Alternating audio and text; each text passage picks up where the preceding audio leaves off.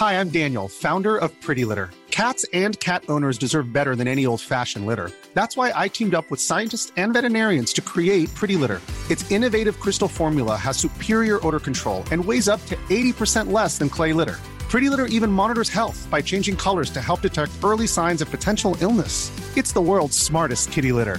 Go to prettylitter.com and use code ACAST for 20% off your first order and a free cat toy. Terms and conditions apply. See site for details. Even when we're on a budget, we still deserve nice things. Quince is a place to scoop up stunning high-end goods for 50 to 80% less than similar brands. They have buttery soft cashmere sweaters starting at $50, luxurious Italian leather bags, and so much more. Plus, Quince only works with factories that use safe, ethical, and responsible manufacturing. Get the high-end goods you'll love without the high price tag with Quince. Go to quince.com/style for free shipping and 365-day returns. The Michael Reid Show podcast. Tune in weekdays from 9 on LMFM. To contact us, email now, michael@lmfm.ie. Wednesday morning, the 11th of January. Good morning, with much debate and discussion from now till 11 a.m. This is Michael Reid on LMFM. The war in Ukraine has resulted in about 75,000 refugees arriving to this country, in addition to the many thousands of others coming here from elsewhere seeking international protection. Accommodation is not the only challenge, but it is the biggest challenge, as most people in this country put their shoulder to the wheel, hoping to do whatever possible to give sanctuary to so many people in this, their time of need. Unfortunately and embarrassingly, a sinister right-wing movement has been spreading lies and hatred on the internet about refugees. Most people dismiss their vile slogans such as Ireland for the Irish or the latest hashtag Ireland is full. Most people acknowledge it's just right-wing propaganda. Disturbingly, though, there has been some protests in some communities where refugees and asylum seekers have been housed. Let's speak now to Lucky Cambola, who's the co-founder of MASI. That's the movement of asylum seekers in Ireland. And a very good morning to you, Lucky, and thank you indeed for joining us on the programme this morning. Would you agree that where local residents have been protesting in East Wall or in Ballymun for that matter, it's because of this right-wing, racist lies and nonsense that they've been hearing on the internet? Oh yes, no doubt about it. We are very much aware of that, and that is what the message we are also giving to the international protection applicants, especially the new ones, to let them know that this is not the island that we know. I'm here 10 years and I've never seen something like this. And I know of the way the movement that the far right is pushing on this. We are getting calls, we are getting emails from them for supporting the international protection applicants. And it's just so unfortunate that they are painting this bad picture about Ireland of not welcoming people in here, protesting everywhere that they you know. It's worse. The worst thing with the Ballymun the area, that place has been in operation for more than a year. Yeah.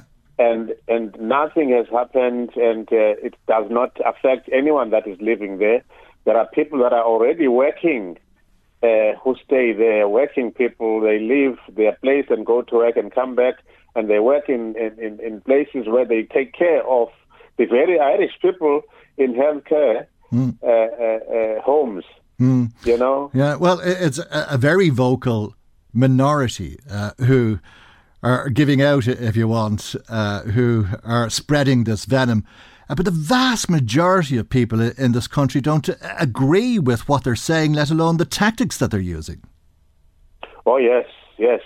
And it's much welcome to hear that voice of the welcoming people of Ireland that come out to say that we do not agree with this. We want to stage a peaceful demonstration to show solidarity with people that are coming, seeking refuge here in this country.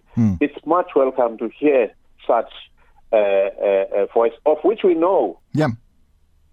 And of course, there's a lot of people who have a lot of questions. We're facing the biggest challenge in terms of immigration in this country in the history of the state. It's unprecedented for so many people to come at once, and it causes a lot of challenges and, of course, begs a lot of questions. And there's a lot of people who have a lot of questions, and that's understandable too. Oh yes, it is understandable. It's unprecedented times, and it has never happened before. And it also gives an opportunity to try and proactively put things in place to respond. Because last year it was the highest. What will happen if this number does not decrease this year? If it increases, what will be the response? And it can't be send them away. It means that we need to look into what is it that we can do better to respond with great humanity to people that seek refuge. Okay, well, there's going to be even greater challenges, it would seem, over the course of this year. The government is meeting this morning, Lucky, and the Minister for Integration, Roderick O'Gorman, is going to tell the ministers about his concern going into the spring, March, April time, when the tourist industry reopens again, because it's expected that the hotels, B&Bs and so on are going to want to reopen to tourism, which means there's a problem, and a very significant problem, because there's 14,000 refugees staying in the hotels and such like at the moment. So we're going to have to find accommodation for people somewhere else when that happens. Oh yes, I remember last year that they used, because of the schools being closed, they used a lot of schools for about 2 months to house people that were new in the country at that time. So, which was something that was not conducive for any person to be living in school halls for any period. So yeah, something needs to be done to proactively think about what is it that we can respond to, and also to be seen to be given that humanitarian help that is needed by people. Okay, I've seen a lot of these far-right groups, the representatives on the internet talking about immigrants coming into this country, people seeking international protection, and they all seem to have the same approach. They all seem to be saying the same things, and then you end up hearing ordinary people in Ballymun or East Wall repeating what they're saying.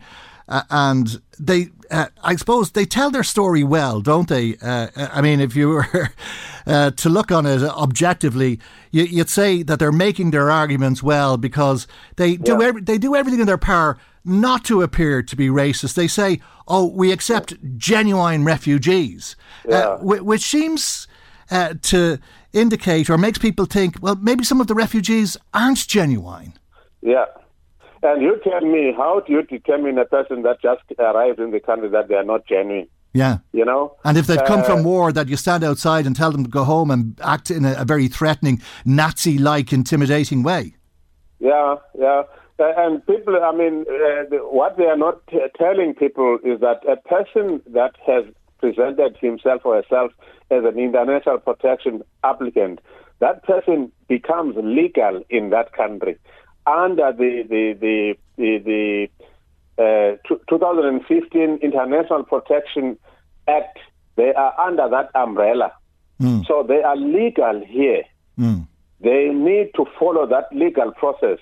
Nobody can deprive that person of that legal requirement for them to be assessed. And it is something that it's a global thing, UN, EU. It's expected that the country responds to the crisis that is happening globally. Oh yeah, there's an international obligation on Ireland to accept people and to deport them then if they're not genuine refugees. And I'm sure you'll agree, Lucky, that you're always going to get that. But the vast majority of people who are coming here are genuinely seeking refuge, and they're fleeing from desperate situations. But I just wanted to talk that through to you, because this is what people are hearing on the internet. And then the other thing that they're hearing on the internet is, Well, why are they men if they're coming here? Why are there so many men coming here and large groups of men going to different centres? What do you say to that argument? Well, you can't preempt or predetermine as to who must come in the country. And anyone that is fleeing and seek for refuge. If it's men, then so be it. Nobody can say why are men. So it depends what is it that they are facing that they are running away from, you know, and if men also need to be taken care, need to be looked after. Yeah. Okay. Because of the fact that they are men, and then people think that they must be strong and they must not be protected, and then they put into the worst situations, and also men do suffer mental health. Yeah.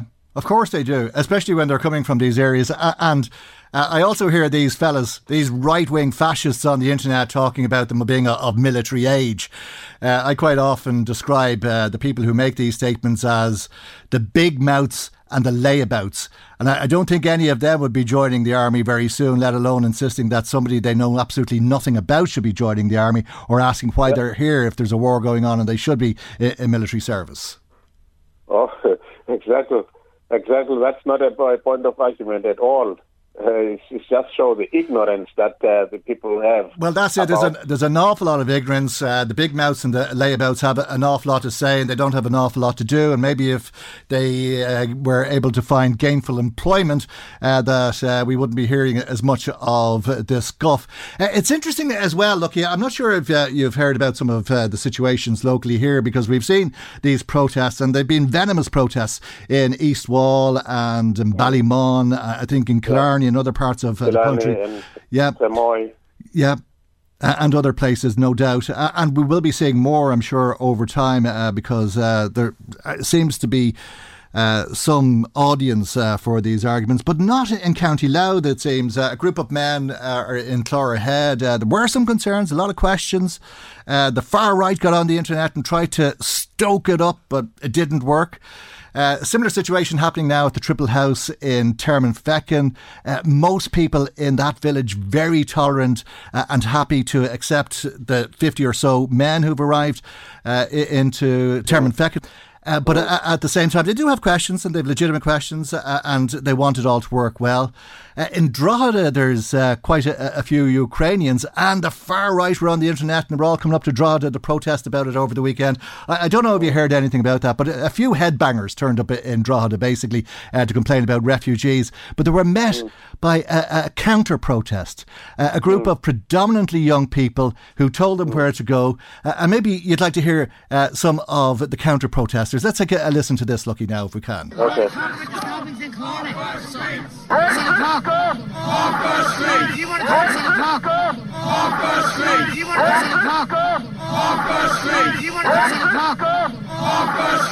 Racist scum off our streets was the message for the far right when they arrived in Drogheda on Saturday, and I hope that goes out as a message to anybody who's concerned about the opinion of the general population. It is not in line with these racist fascist people who are stirring up all of this. I hope you agree as well, Lucky, for that matter.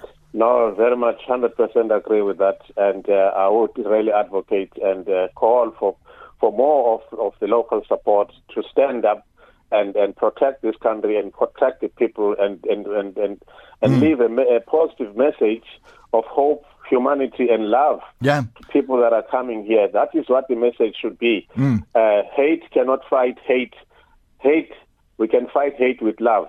And to think as well, if you see a protest somewhere, ask yourself, where are those people coming from? Because they're the usual suspects travelling from these far right parties to parts of the country that they never heard of before. And it's the same with some of these Facebook pages. You see Facebook pages and there's 1,000 members, but half of them aren't from the area. Oh yes, of course. In Ballymun, they're dropping people. There are 3 buses that would come there at one go, and then drop people there, and buses go and then pick them up when they've done their thing. So the locals will know that the people that have never seen there before and are not from there, and What surprised me as well, because I was there on Sunday, was the number of small 12-year, 13-year-old kids dreadful. that were there. Yeah, dreadful. They taught hate. It's what kind of society are we bringing for the future of this country when we're going to teach children to hate other people? We are fighting for equality. We are fighting for everybody to know that we can all live together in one unity, in one place, in one country. That is what we should be teaching these kids, to go to school and learn instead of going in streets and chant hate slogans. Lucky, thank you indeed for talking to me this morning. Thank you so much. Lucky Kambula is the co-founder of the movement of asylum seekers in Ireland, also known as Massey.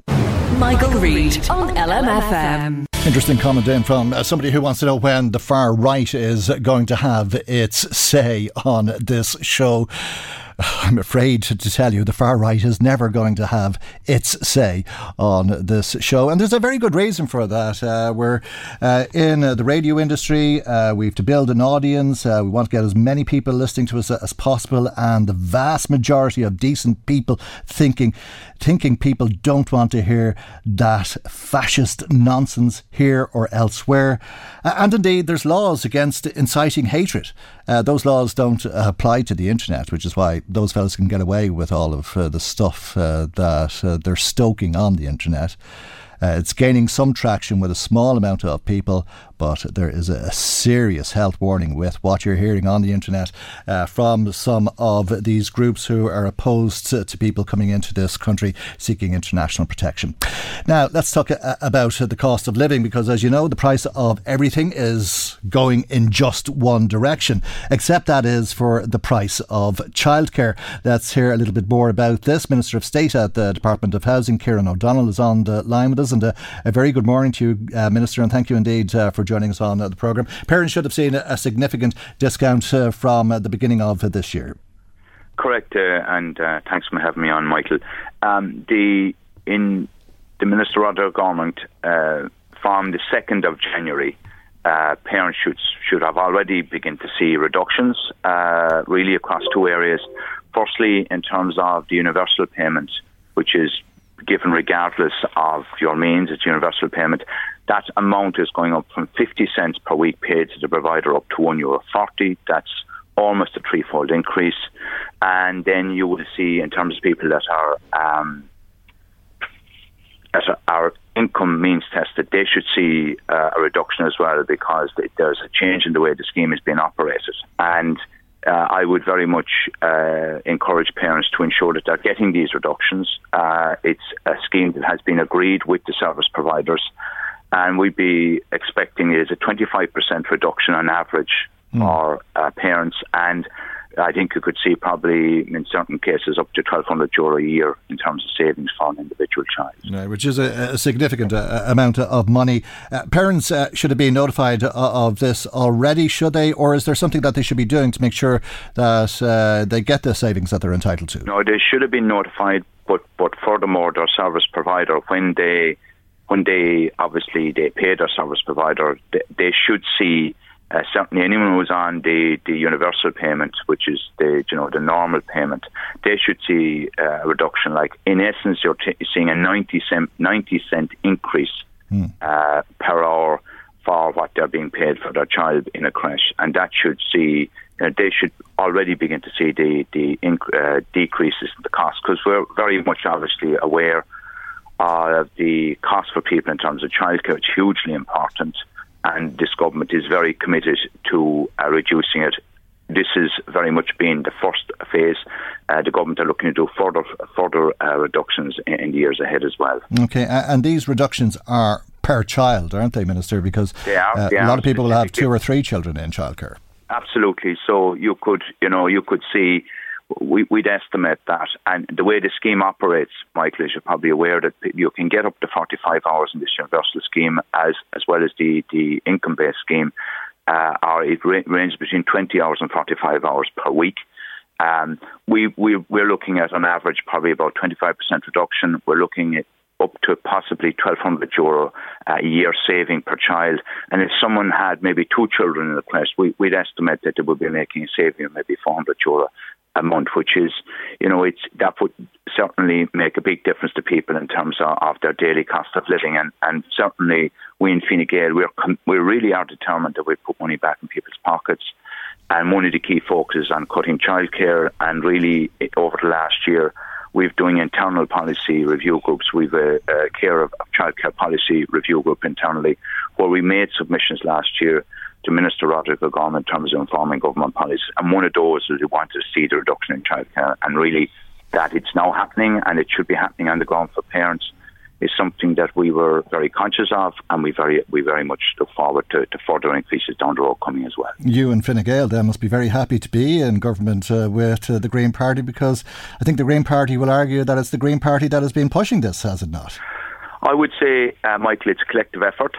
But we have 3 parties in government. We all have our distinct identities. It's something that we and parties will always work on their own policy, and certainly we have specifically set up a structure in the party where we've set up policy labs which are drawing from across the spectrum, not just politicians. We would then go out and engage with all stakeholders, parents across the range, to inform our policy. And I think that's what government is about. And it's something that obviously we have a coalition government, we are feeding into it. And certainly for us as a party, and no doubt for the Greens as well, childcare is front and centre. OK, I think the Green Party, though, will claim credit for this going into the next general election and claim credit for it. Will you be correcting them?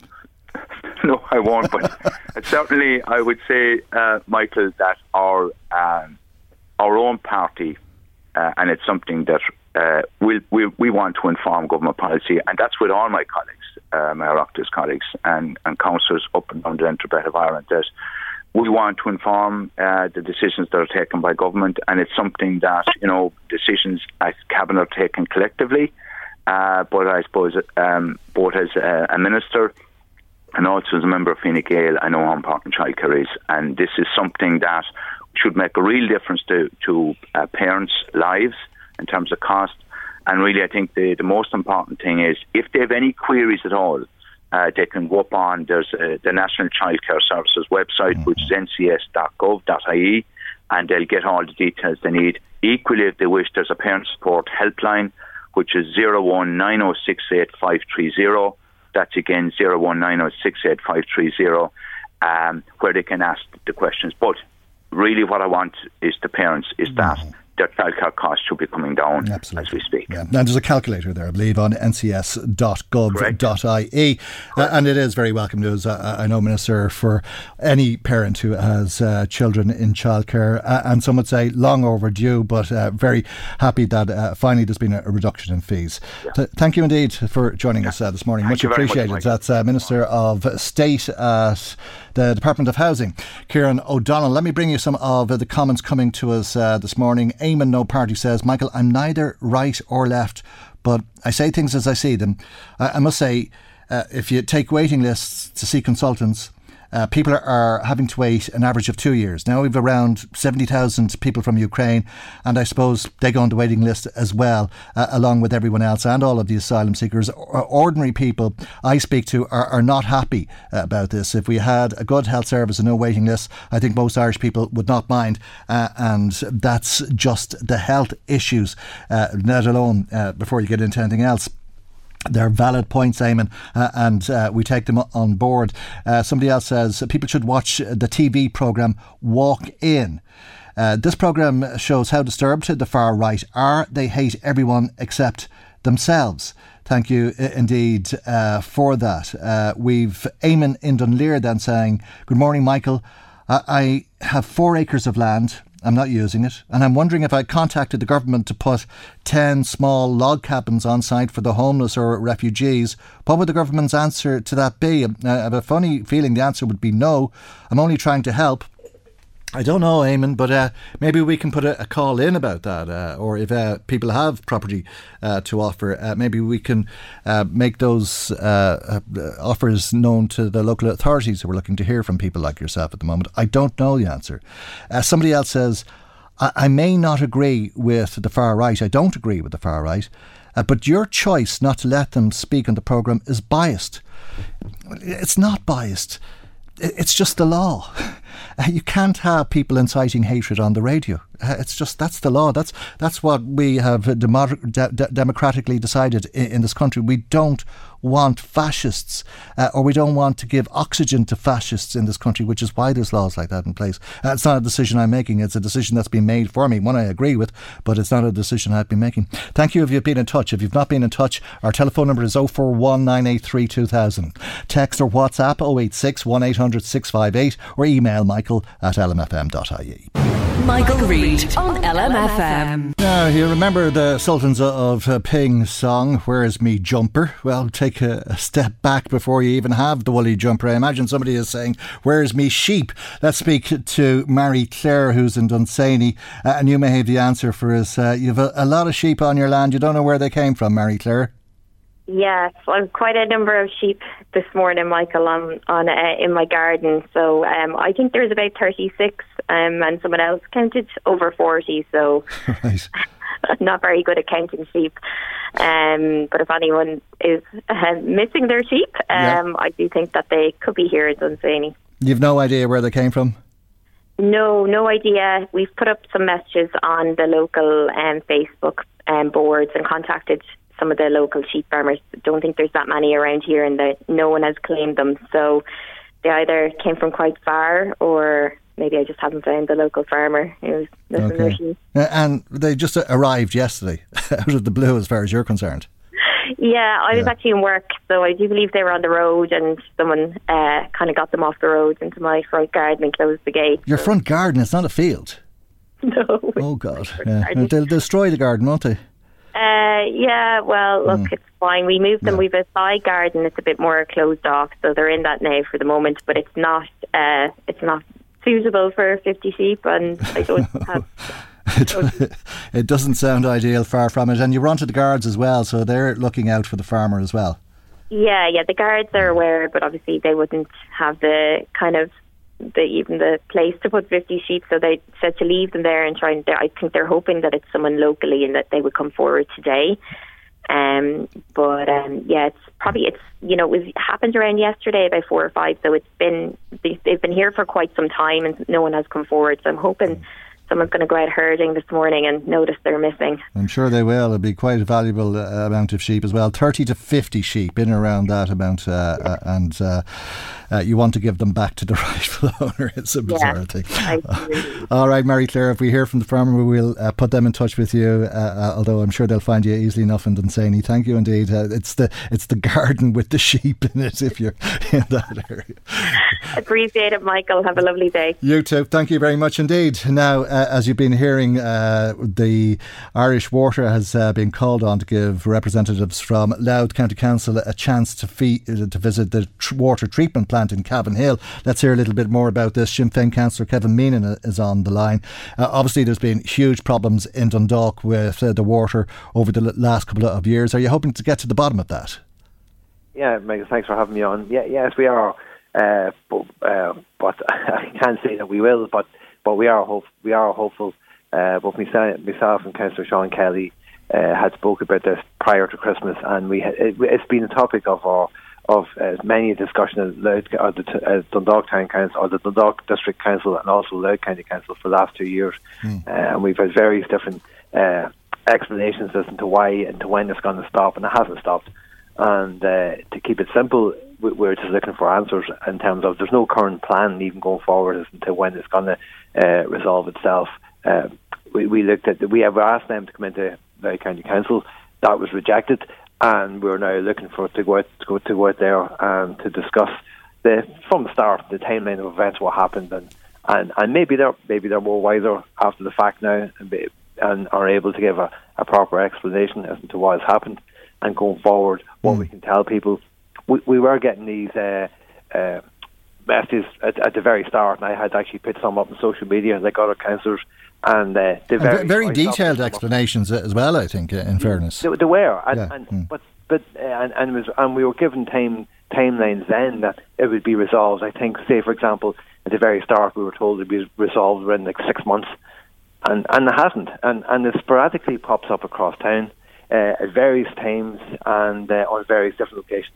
What is it that you're worried about? Is it the colour of the water? Because they say the water is safe for consuming, don't they?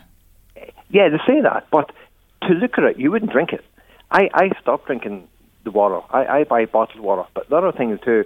A lot of other people have said the same thing when they come into our office. They buy water, they don't drink it.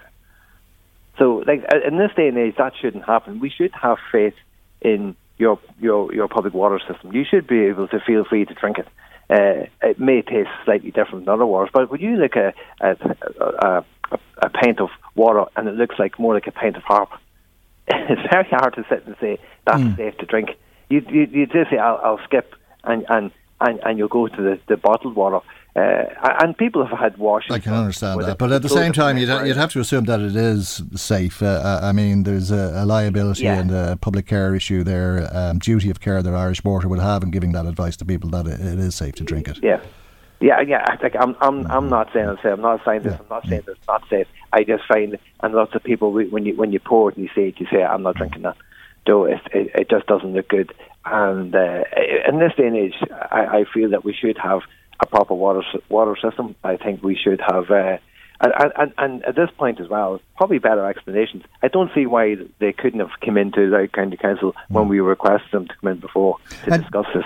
Do you think you'd discover anything at Cavan Hill? Because I thought the problem was between Cavan Hill and your tap.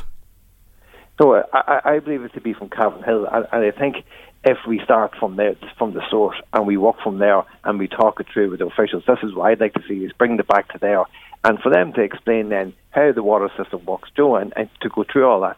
Now, I'm not saying they'll do this, and hopefully they will. They probably won't, but hopefully they will. That we can have a clear understanding as to where the issues arose from. So what the current plan is in terms of resolving this. As I say, we were told before it's going to be resolved in various times and locations. It would be stopped by. And they've done an awful lot of work, haven't they? I mean, in fairness, they've been flushing out pipes just over the last, 2 years? You said. Yeah, they have, and they have been doing that, and that's fine. And I would accept if they came and said it's still under investigation. I would accept that. Come out and say that. But to keep saying that it's been resolved and we haven't, and that clearly has been resolved, and it pops up. And I've had numerous conversations with some of the staff on the phone who I find to be very, very helpful. But they're the frontline staff. They're not the ones who are. They're just being told. They're the people who are relaying the message to ourselves, and they're very nice at doing that. And when you ring them, they're quite easy to deal with. But it doesn't resolve the issue, and it's not their fault because they'll only be given the line to tell us in terms of what to do. And we had been putting these messages up, and other councillors had been doing the same in terms of putting it up on social media. And as I say, that then you're starting to get a backlash from the public itself because it's not resolving. So right. I have no confidence in doing that. Putting up something I know will probably not be the correct answer, going by the line or the train of events that we've had for the last 2 years. And do you think there's something that they're not telling you? Possibly. Who knows? In this day and age, it's not uncommon to discover these things. I'm if they had come out and said, "Look, Joe, we got it wrong," and but nobody ever seems to in this country come out and say, "No, we got it wrong," and it was actually this, or we were not sure what it was, or anything like that, other than to say it's been resolved, it'll be done, and it'll be fine in the next 3 months. It's not been done, and they are not sure themselves. But it's hard to know if there is anything untoward. I couldn't say that, but I would just say myself personally, I don't have confidence in Irish Water as it stands currently at the moment, and I wouldn't be putting up any of their messages that they sent to myself to relay to the public as it currently stands. But as I say, I'm open to persuasion in terms of going out there and talking to them to see. And but when they refuse to come to the County Council meeting to talk to councillors, that doesn't send out a good message to the public. Okay, and I take it people are fed up with the colour of the water, if nothing else. Even if they're told it's safe, they want clear drinking water and not something that looks like a pint of Harpa, as you put it there a few minutes ago, Kevin. All right. Yeah. Oh, sorry, just a few relatives coming over here from America, from wherever else, and you pour them a glass of water in your house. And you say, don't worry, it's fine to drink, you belt away there. I think they'd be looking at you. I'm sure that's when the conspiracy theories would start working. Yeah. All right, Kevin, we'll leave it there for the moment. I'm sure we'll hear from Irish Water, but thank you indeed for joining us for the moment. We'll come back to that. That's Sinn Féin Councillor on Louth County Council, Kevin Meenan.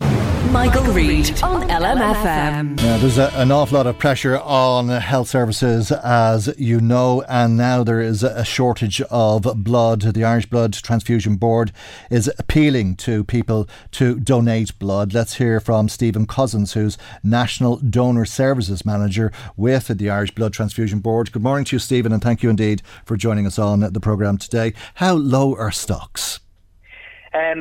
They're pretty low. So at the moment we're just over 4 days for all blood groups, whereas we tend to have a target of wanting to be around the 7-day mark.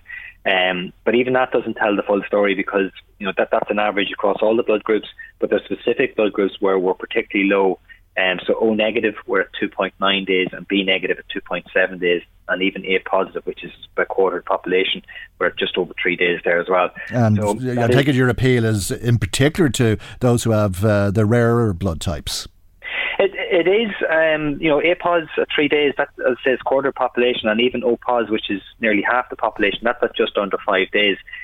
So they're uncomfortable positions to be in.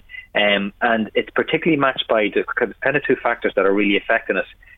Firstly, in terms of collecting blood, we're coming across so much sickness in the community, and we have been doing for the last 4 weeks or so, and it's only increasing. So, when you think about it, we go to areas, we have a panel of donors we call to those clinics.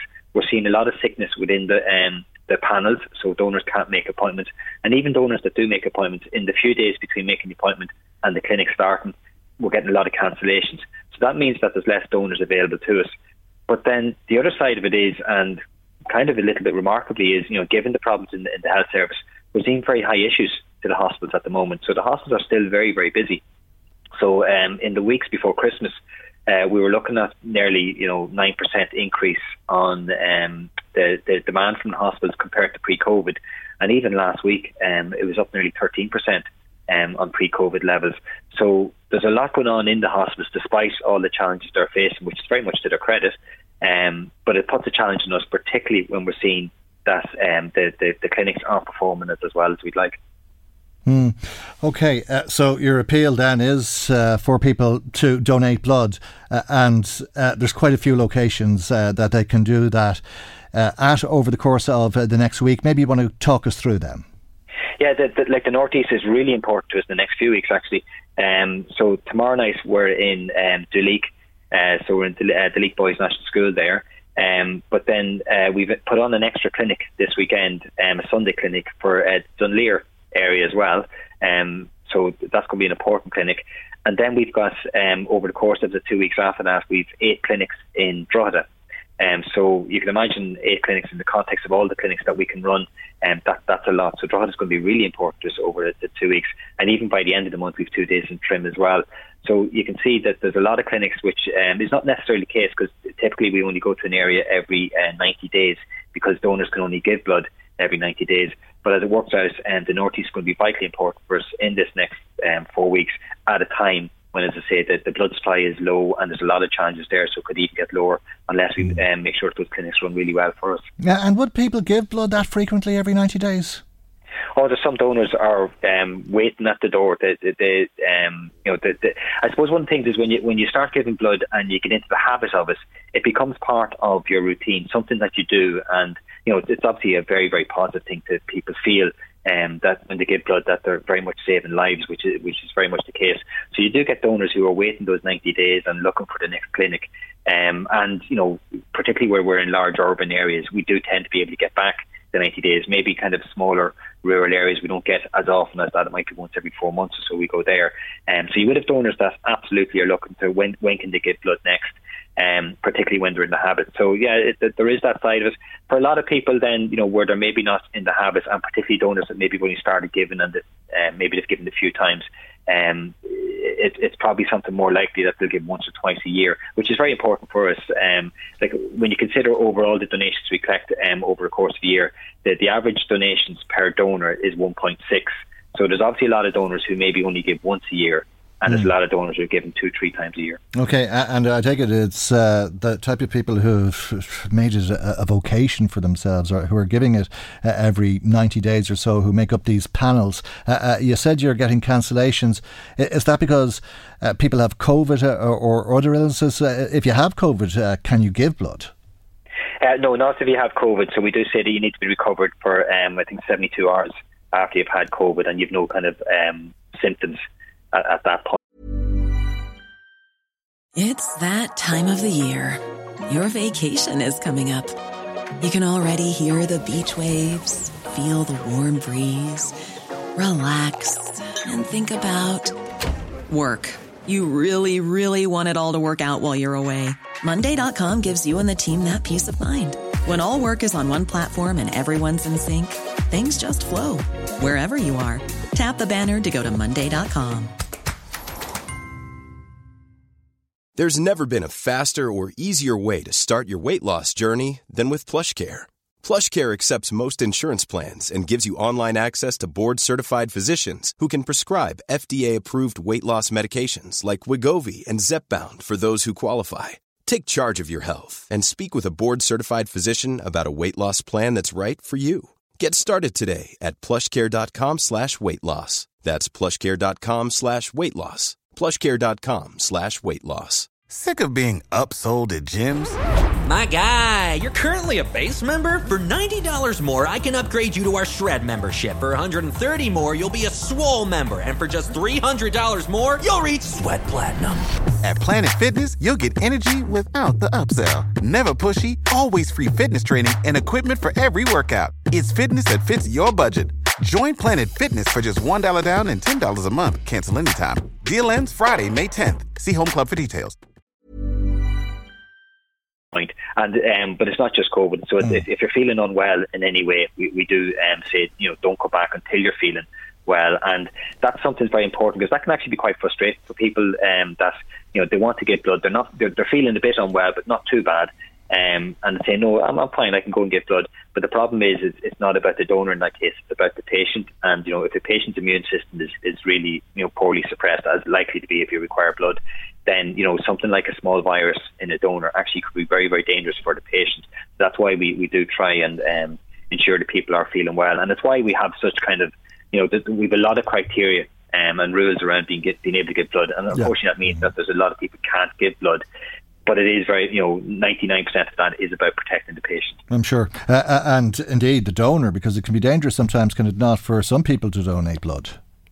It's there's an element of it. It's fairly rare in terms of, what problems there are for donors. But there are things like, obviously we're taking blood from people, so we want to kind of regulate how often we do that. And that can be different for some donors.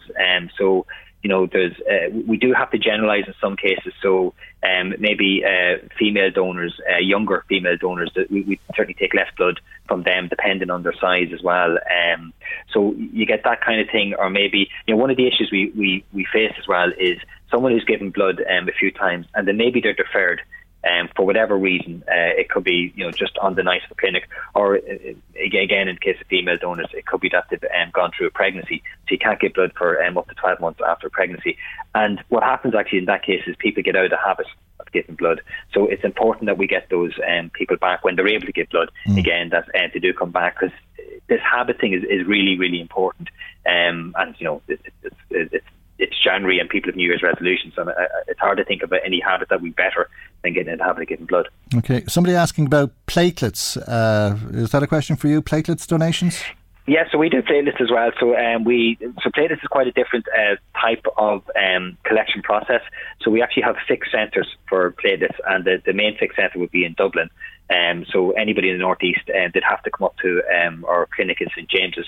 There's different rules in terms of criteria for platelets, and particularly age being part of it. But absolutely, you can see on our website giveblood.ie the information about giving platelets.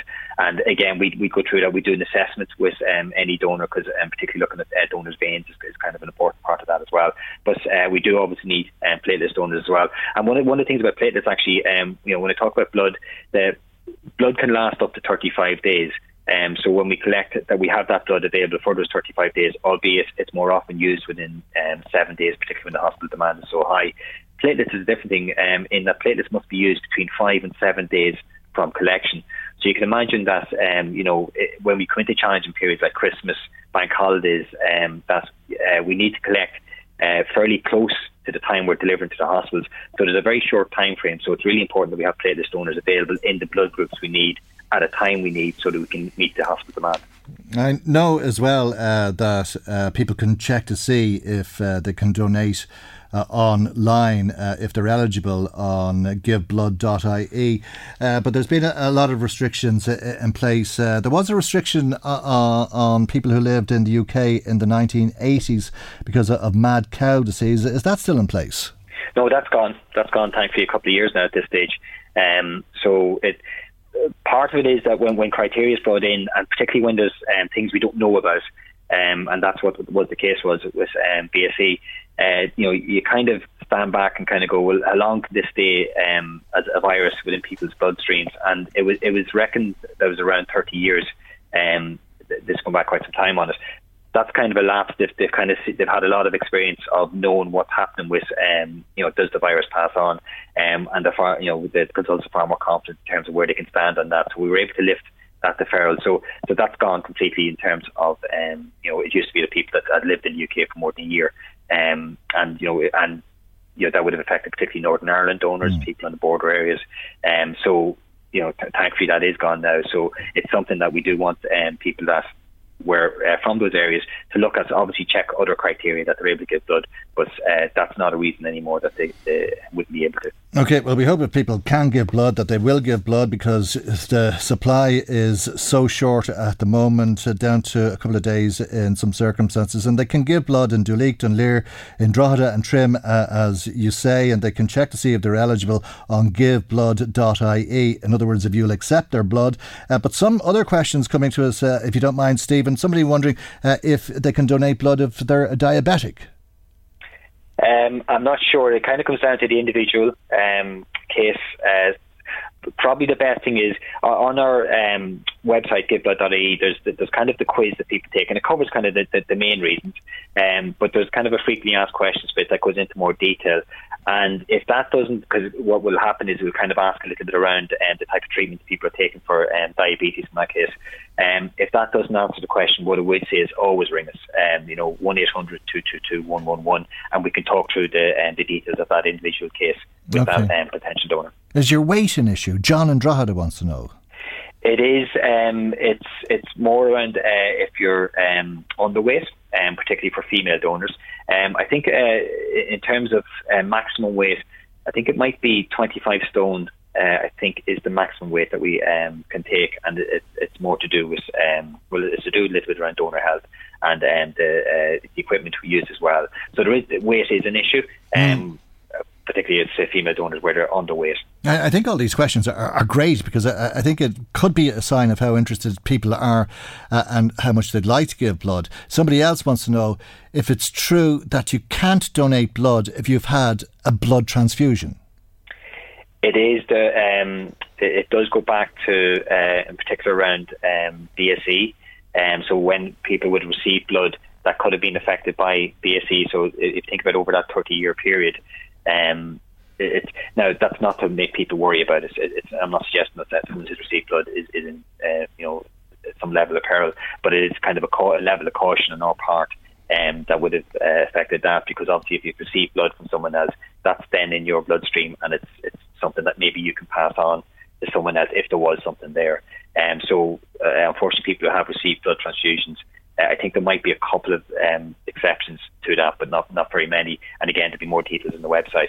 But generally, people who have received blood transfusions can't. Somebody else wants to know, Stephen, if you can give blood if you have tattoos. That's a big one for younger people that we do get asked that. There is a 4-month deferral period for if you had body piercing, tattoo, and things like some levels of acupuncture as well. That kind of stuff can link it to that. So it's got to do with the needles. But it is only 4 months. So we do actually hear that quite a bit from young people, kind of going, no, I can't get this. They've heard this thing about tattoos, and maybe in some countries that is more relevant, but it is only 4 months for us.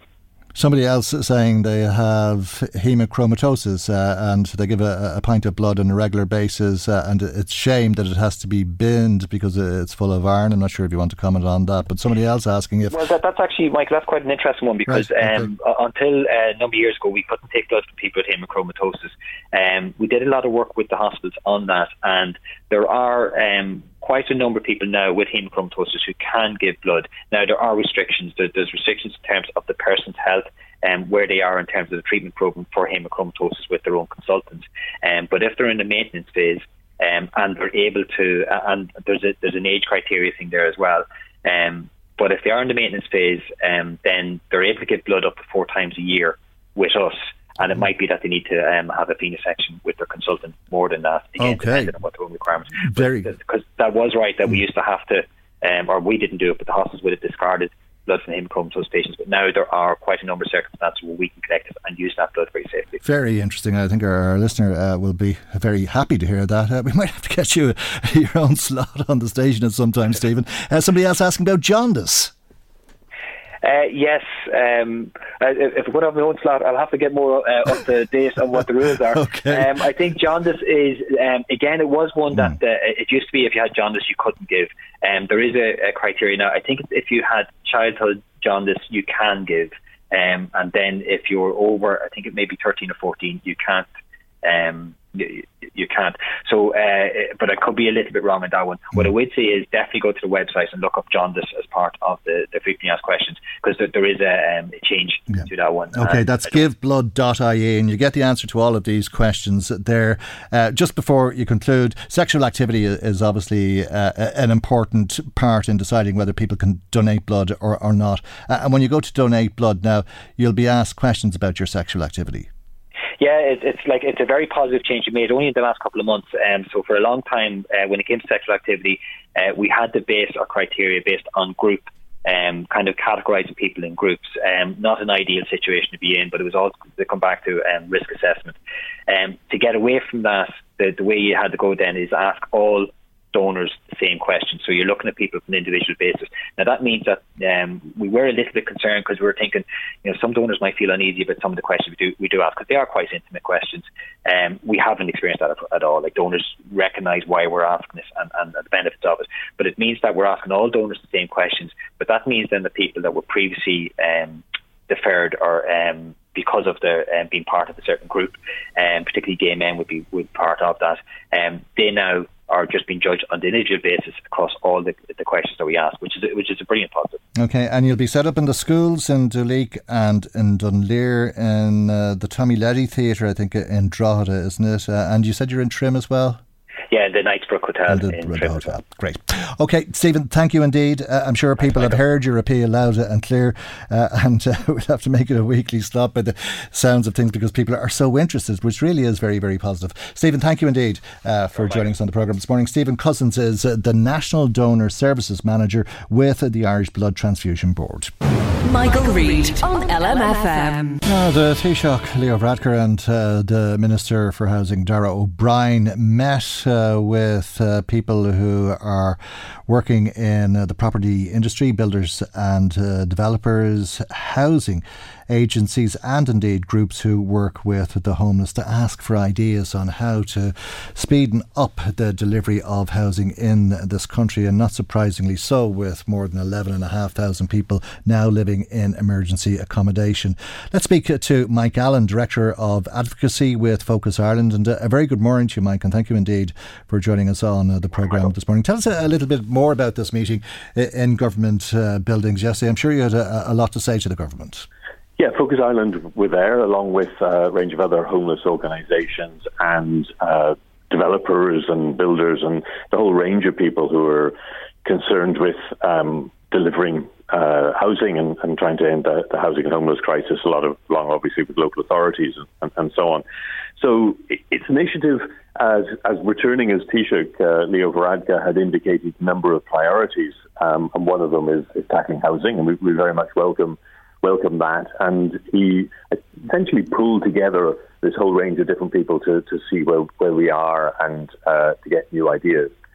And you could approach that, and you see in the newspapers today, a lot of people approaching it with a lot of cynicism, that This is just a publicity stunt, and so on. And certainly from our point of view, we would say, look, we haven't been short of coming forward with ideas.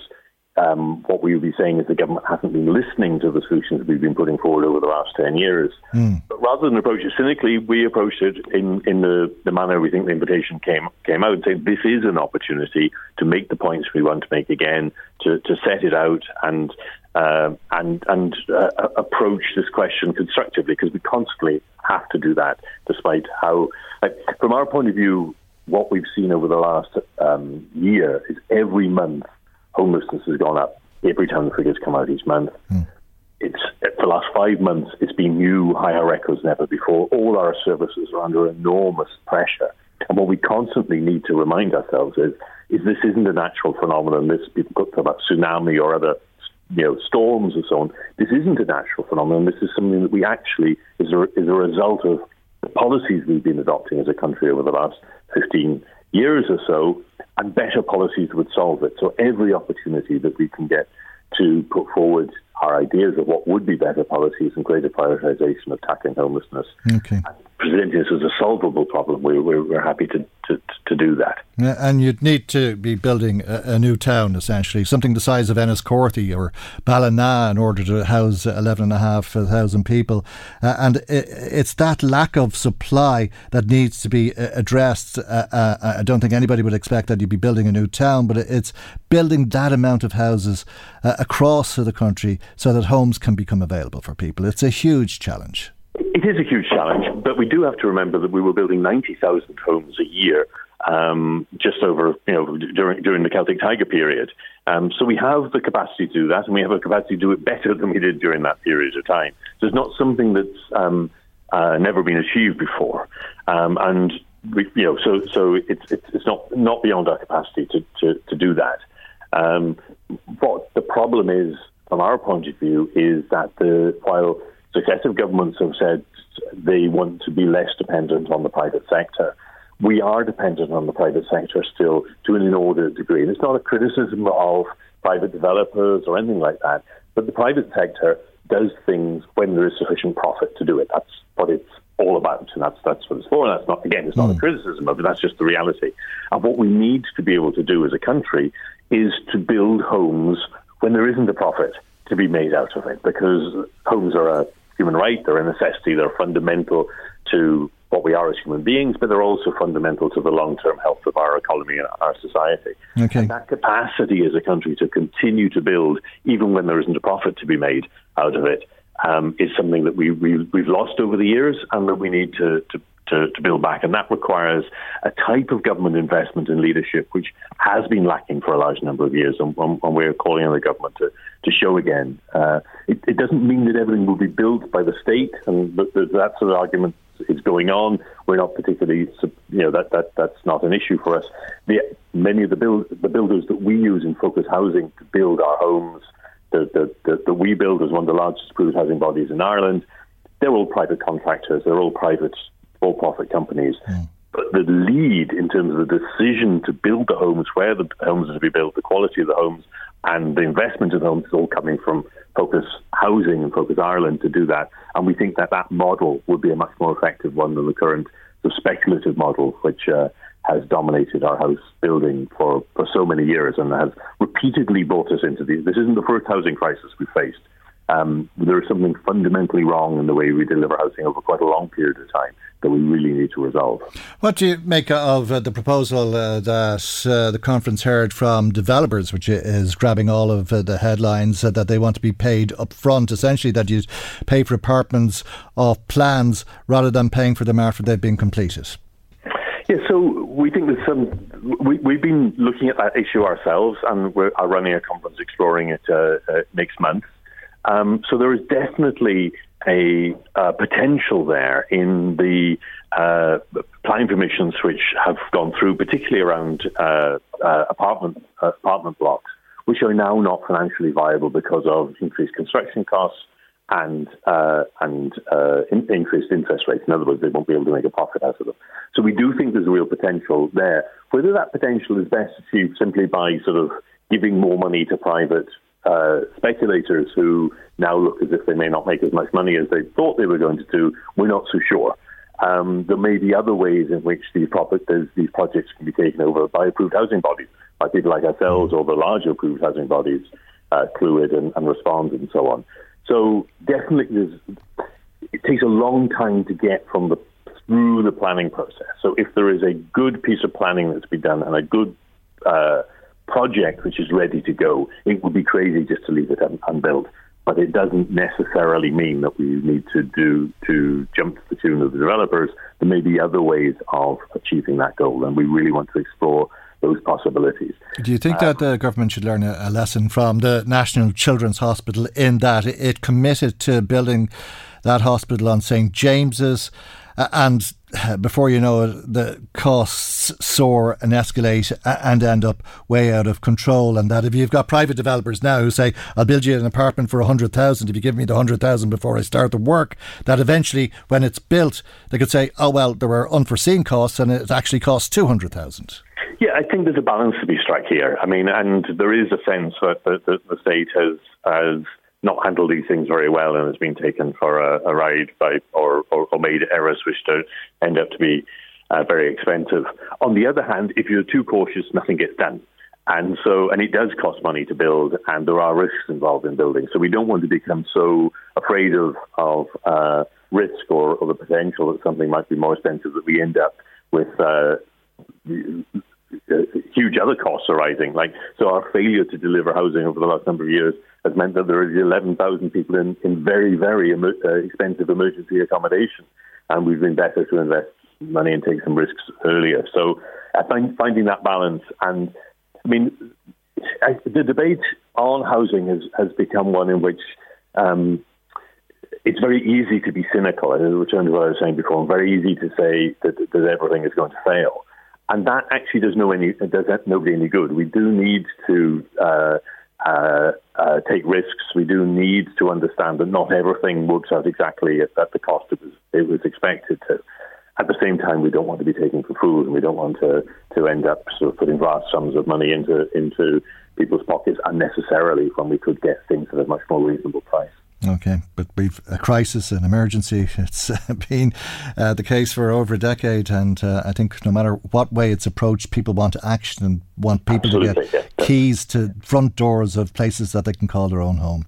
Absolutely. Mike, thank you indeed for joining us as always. Mike Gallen, Director of Advocacy with Focus Ireland. Michael Reid on LMFM. Members of the Irish Farmers Association met in Limerick yesterday for the IFA's Farming and Climate Summit. Tim Cullinan is the president of the IFA and joins us now. And a very good morning to you, and thank you indeed for joining us on the programme this morning.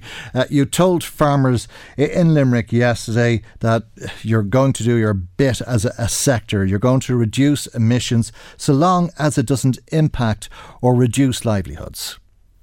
That's right, Michael, and good morning, Michael, and good morning to your listeners there as well. And absolutely, yeah. I thought the first thing to say about yesterday, the number of farmers that was there yesterday just shows that obviously farmers are very concerned and want to understand about climate change and what we're going to do or have to do as a sector.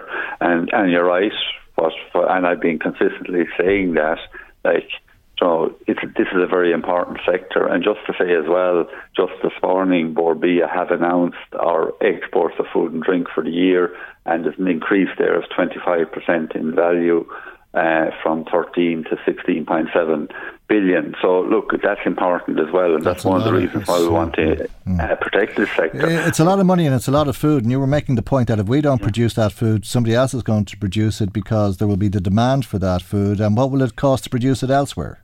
Absolutely, and from a climate point of view as well, Michael, it'll be produced in a country that's less carbon efficient than we are. But I suppose just going back to yesterday, I think it was very important. We had all the key stakeholders in the industry in the room.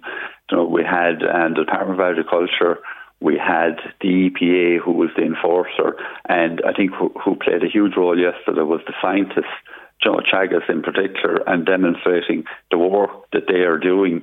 And I think this is very important, and clearly demonstrating now that the science is proving that our system, grass-based system, definitely cows that are grazing grass are producing less methane, working on trials on that. And also the genomic makeup of different cows is showing that we can change the breeding trait of animals, that they will produce less methane as well. So, all of this work continues, and it's important that they are allowed time to conduct those trials, get them peer reviewed, and in fairness, as I say, we had a lady from the EPA there yesterday, and will accept that they will be put on the national inventory to demonstrate what we're doing. And likewise, on the other side, which is a huge challenge, obviously, is carbon sequestration.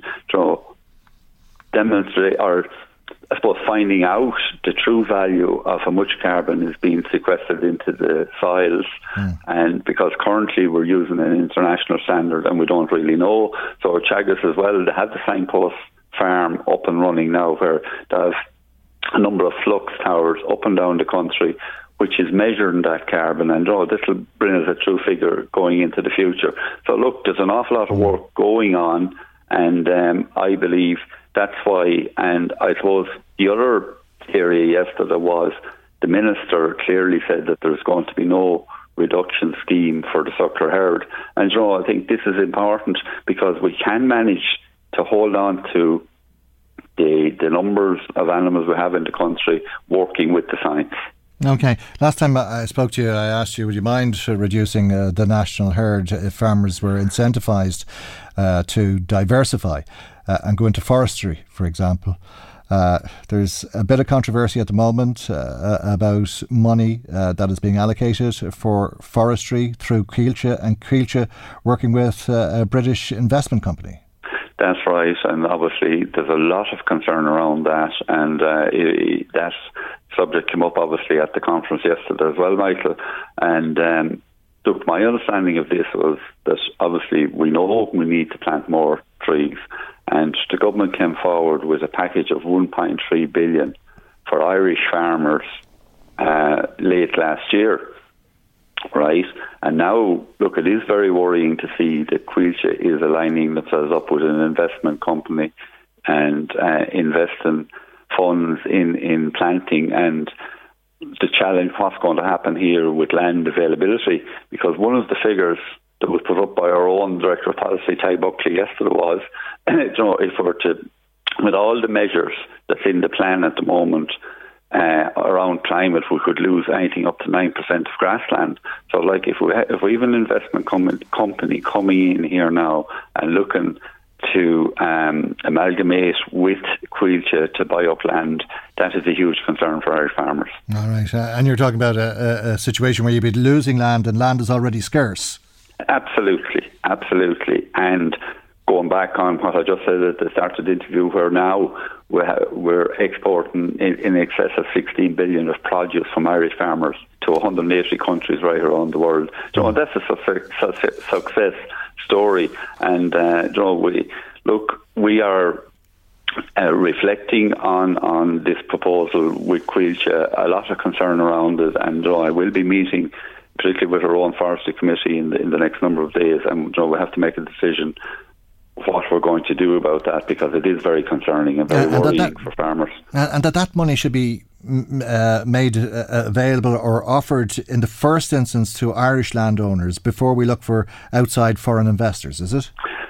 Of course, yeah, absolutely. I mean, look, my priority is obviously to look after our own Irish farmers, our members. I think that's very important. And so if there's going to be planting here, it needs to be done by Irish farmers who are quite willing and capable of doing this. And we had the row for the last number of years where seeking licences was a massive problem, and there was a lot of work needed to be done around that. So if the licensing situation is freeing up, well, I'm quite sure we have lots of farmers here in Ireland that's willing to do this job themselves. Okay. And that may give opportunities, though, if there is to be a reduction in the national herd to farmers in places like Brazil. And I think you told the conference yesterday that imports of food from Brazil to the EU has increased by 47%. So there could be a further increase on that. And going back to what you were saying about how food is produced in places like Brazil or elsewhere. But there's also the economic impact. You heard from a food economist, Kieran Fitzgerald, who spoke about a 1% reduction in agricultural output and what that would mean to the Irish economy. That's right. Kieran Fitzgerald, an excellent presentation as well, yes, and his presentation clearly stated for every 1% cut in production, it'll cost the Irish economy 250 million. And on the other hand, then, if we have the EU now starting to ramp up imports from Mercosur countries like Brazil, that it just doesn't make sense. And it's a campaign we've been running for years. So we want equivalence of standards, and now we want equivalence of standards from a climate point of view as well. I think consumers want that as well.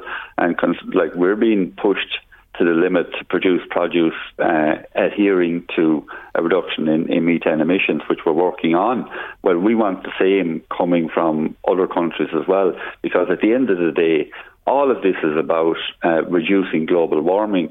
And what will happen here if this situation was to develop and more imports were to come in, all we're going to do is add to global warming, and we won't be contributing to global cooling. So I think this is a very clear point. And I do believe actually the EU Commission now is beginning to realise the importance of food security. So particularly on the back of what we've seen in the Ukraine for the last year. And I suppose one example is we have a piece of legislation, Sustainable Use Directive. It's a directive around plant pesticides and plant protection products that they were going for legislation that would reduce the volume used up to 50%. There has been a rethink around that now, and the Commission is actually going back and doing an assessment around that before they drive that piece of legislation forward.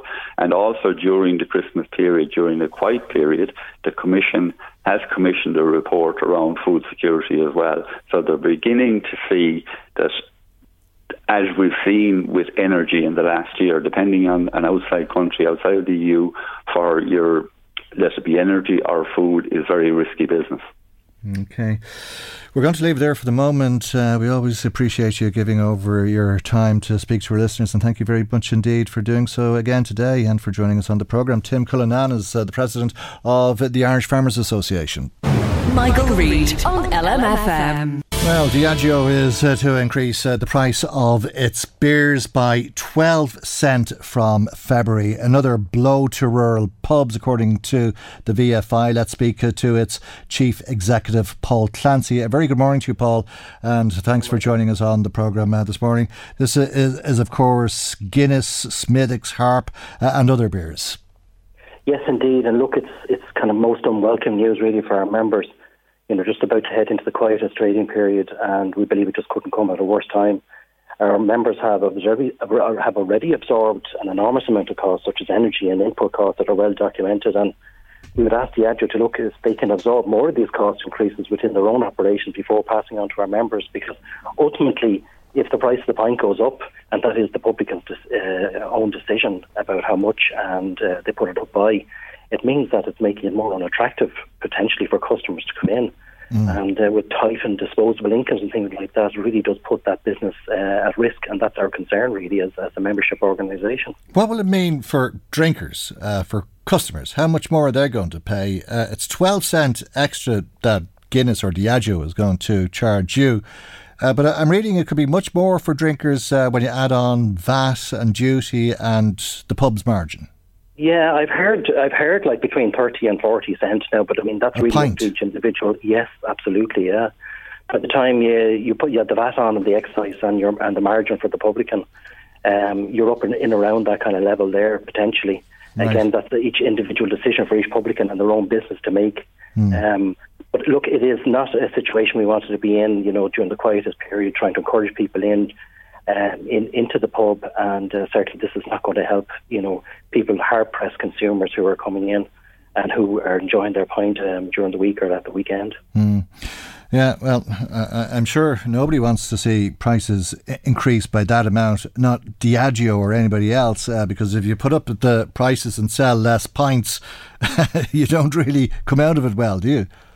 No, look, ultimately you're trying to encourage people in, and with disposable income and being tightened with the inflation and all the other things that your listeners are so accustomed to, and the pressure that they're under, our members and our publicans have done an enormous job to try and reduce the amount of pressure they're putting on their consumers coming in by managing their own costs. And if they were to pass on all the costs that they have experienced, like 300% increase in energy costs and food input costs and things like that, and they have absorbed a vast amount of it, and that's we'd be asking Diageo, can they look deeper into their own organisation to see can they reduce that increase? I'm sure they have their own production costs to think about it as well. I mean, when you look at the 10-cent increase on the price of a stamp that An Post has announced, 12 cent on a pint doesn't seem that much relatively in comparison.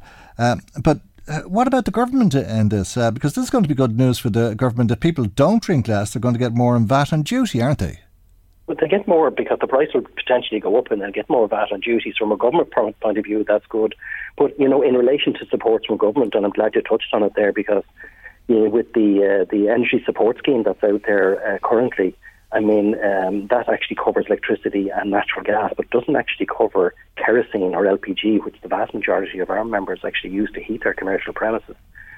So from that point of view, they're only getting 50% potential of the actual support grant that's in place.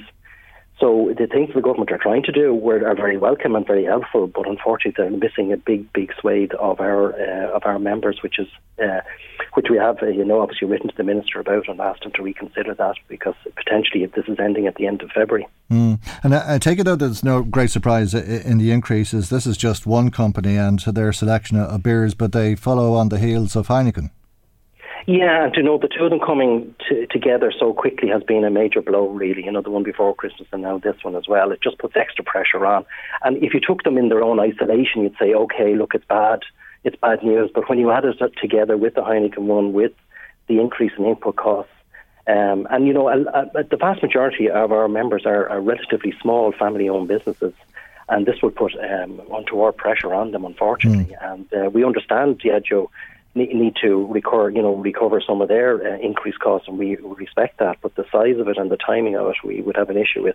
Okay. And that's why we're trying to speak to them and see can they do anything on that matter. Okay. Well, I take it people can expect to pay more for everything when they go to the bar at this stage, not just beers, but if drinks haven't increased that in time, they will generally, spirits and so on. But again, that could be good news for the government. You mentioned the cost of heating. Is there anything that they can do about VAT and duty? Yeah, well, VAT and duty, I know at the last budget we asked for the duty to reduce the excise duty because it's one of the highest in Europe, and they kept it flat, which we were welcome at. They didn't increase it. But, budget time again, we'll be asking for that to be reduced. And the VAT at 9% for food and accommodation is due to expire at the end of February, and we're going to ask for the government to extend that as well. Again, because we do know that even though there has been a bounce back in the economy, that we're not back to where we were pre-2019 levels, and we still need these supports in place if we want to remain a competitive and vital sector, particularly for Tourism Ireland. Okay, well, it's a challenging time for you. It'll be a challenging time, I think, for many of your customers as well, if they're looking at 40 cent on the price of a pint, and I'm sure nobody wants that, but we'll see if that's how it prevails come February. Paul, we leave it there for the moment, and thank you indeed for joining us on the programme today. Paul Clancy is Chief Executive of the VFI, that's the Vintners Federation of Ireland. Let me bring you some of the comments coming to us this morning. Somebody saying people protesting about unvetted immigrants are not what you call far right. Who is vetted in this country? I'm just the person who sent it in that text. Have you vetted your neighbours? have you vetted anybody on your street? There are people who are protesting against people who are seeking international protection, and you don't know anything about them, and you're listening to fellas on the internet talking nonsense about that. No, we don't vet people like that. Pádraig McCormick in RD says the problem is that there isn't enough accommodation for refugees. The real problem is that there are too many refugees for the amount of accommodation that is available. 6 into 3 doesn't go, but all this unelected government cares about is making themselves look good on the international stage. The country is fast becoming a ghetto. I dread to think what it'll be like living here in a few more years. I think it's going to be a great country with all of the influences from all of these countries. Pádraig, I think we have an elected government. I know I went out and voted, and I'm very proud of our democracy, by the way. I think a lot of people listening to us will remember that a lot of people lost their lives fighting for our democracy, and the very privileged position that we have in this country relative to other countries where we get to vote for our government, and then you have to live with the government that you have voted for. We've somebody else in touch with us saying when there's more people coming into the country every week, then it stands to reason that there's nowhere for them to live, only emergency housing. A lot of these people probably don't qualify for a house even if they were available, unless the taxpayer pays for it. Thank you for that as well. Paddy Duffy saying the war in Ukraine kicked off in late February. It was the 24th of February. Before that, we didn't have long waiting lists and we were able to house all our citizens. Life was just wonderful. How can we get back to utopia? Paddy is being very cynical, and I think he has his tongue planted firmly in his cheek. Thank you indeed, Paddy, for that. We've always had long waiting lists. I think that is the truth of it. That's where we leave you for today. God willing, we'll see you for our next programme tomorrow morning at 9 a.m. right here on LMFM. Good morning. Bye-bye. The Michael Reid Show podcast. Tune in weekdays from 9 on LMFM. To contact us, email now, michael@lmfm.ie.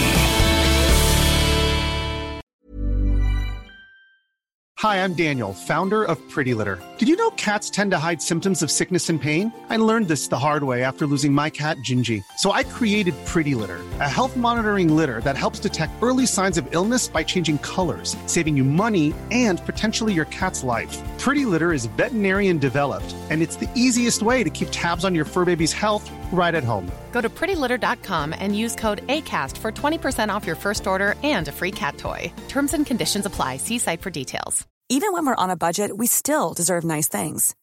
Quince is a place to scoop up stunning high-end goods for 50 to 80% less than similar brands. They have buttery soft cashmere sweaters starting at $50, luxurious Italian leather bags, and so much more. Plus, Quince only works with factories that use safe, ethical, and responsible manufacturing. Get the high-end goods you'll love without the high price tag with Quince. Go to quince.com/style for free shipping and 365-day returns.